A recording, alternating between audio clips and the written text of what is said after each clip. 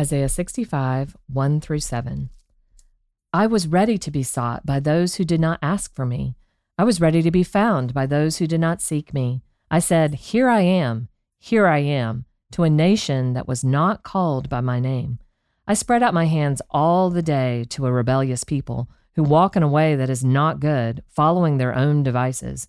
A people who provoke me to my face continually, sacrificing in gardens and making offerings on bricks, who sit in tombs and spend the night in secret places, who eat pig's flesh and broth of tainted meat is in their vessels, who say, keep to yourself, do not come near me, for I am too holy for you. These are a smoke in my nostrils, a fire that burns all the day. Behold, it is written before me, I will not keep silent, but I will repay. I will indeed repay into their lap both your iniquities and your father's iniquities together, says the Lord, because they made offerings on the mountains and insulted me on the hills. I will measure into their lap payment for their former deeds. This is the word of the Lord. Thanks be to God. Well, good morning. A cheery word. And a good morning to you. Yeah. How are you today? Yes, exactly. So this section is in the ESV. The little heading is judgment and salvation. Right. And we just jumped into the judgment deep end. Yeah. Rightfully so. And so, yesterday, very powerful plea from Isaiah to the Lord, basically on behalf of Israel, pleading that he would turn to Israel and show mercy. Right. And this is the beginning of God's response. She's like, I've tried that, been trying that. Verse 1, I was ready to be sought by those who did not ask for me. Right. And so this is a very indicting passage. It is. And basically outlines a lot of the pagan rituals, a lot of the societal prejudices and things, strictly forbidden in the law of God that the people have given themselves over to. I love, sometimes a lot of the images in the Bible we can kind of connect with or not connect with at all. But then there are some that hit weirdly close to home. And I love here in verse 5, said, these are a smoke in my nostrils. And there's nothing like being around a bonfire with some friends, and then the wind just comes and you just get a bunch of smoke in the eyes and nostrils, and it's and the burning, there's nothing you hate more. Uncomfortable. There's nothing you hate more. I know. There's no joy in that moment. There's only misery. No. And so that is, and I think the smoke is important because the image that's often used for worship is a fragrant offering. Yeah, it's like the smell of perfume and incense smoke, which is very pleasing.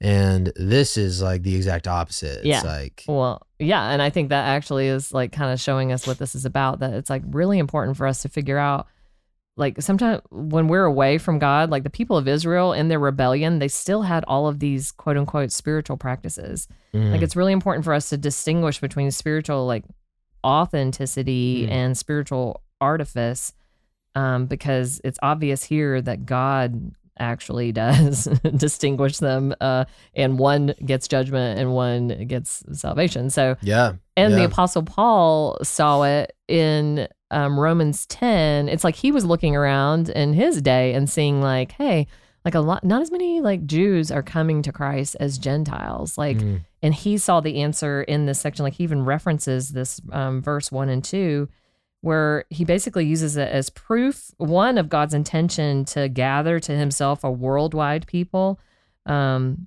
then he kind of ends it in Romans 10:13, everyone who calls upon the name of the Lord will be saved. So it won't just be the Jews. And yet Paul understands this to be said, that this is describing Israel. Here's the reason why you're dishonoring me and going through all these spiritual practices that are not about actually worshiping me. This is about you and your own way, and that your heart, it is still very much far from me. And it's almost like God laying out the proof in these things, you're following your own devices. This is your thoughts, your own mind. The people who provoke me continually, it's they're trying to manipulate God in his power and get their own result instead of just gladly submitting Isaiah prayed before with the potter and the clay. Yeah, absolutely. I think it's important to talk about whenever idolatry and Israel's waywardness comes in. Throughout the scripture, we don't really see Israel outwardly abandoning Yahweh. Right. But it's more that they try to cohabitate God with all these different, Baals and pagan gods.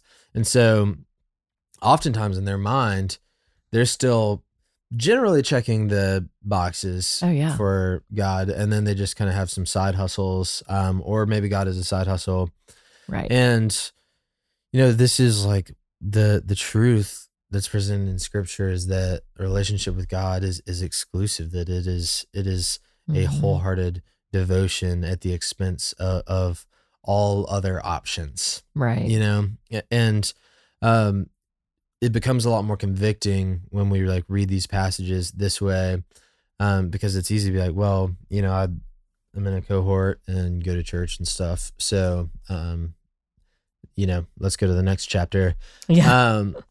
But it's much more convicting to be like, okay, well, my life might not be like void of God, but like, am I having the God of the universe like cohabitating the throne room with these other lesser things that I've devised? It's like they want a safe God, like the kind of God that feels safe to them and that they can have all of their crutches and other gods. And it's like they don't want to completely abandon Yahweh, like you said, but they want him to be a part of what they're doing. And I actually love that in contrast to Isaiah's understanding of who God is, even just in the prayer, the days before that we've talked about, how he's really just praying for the unrestrained God that will just come in and like blow it all apart, because he knows that's actually what is necessary. Yeah. He's got to come. You have to basically just come to the end of yourself. Like, I'm not going to keep any of these, crutches of works righteousness or checking boxes or however you want to like basically stuff that's very self-serving. I just want God to like blow it all away and just be all in for him. Whatever he wants and has for my life, and then that's where I am. And same for his people. Whatever he wants for his church, that's where we are. Yeah. Well, this is it's a heavy word, and but section is called Judgment and Salvation. And so we're going to keep pressing through it in the coming days and see, we see the wrath of God and the rightful punishment. But we're going to see, what gets the final word here. So keep on reading with us, and we'll see you tomorrow. For Jennifer McClish, this is Will Carlisle. Thanks for listening. Thanks for listening to Our Daily Rhythm. I'm Jason Dees, one of the pastors of Christ Covenant, and Our Daily Rhythm is a ministry of our church designed to help you more faithfully and effectively meditate on God's Word. If you ever have a question for us about one of our Bible readings or one of your own Bible readings, please don't hesitate to text us at 404-465-1737. Again, that's 404-465-1737, or email me directly at jason@christcovenant.com. We'll meet you again tomorrow for Our Daily Rhythm.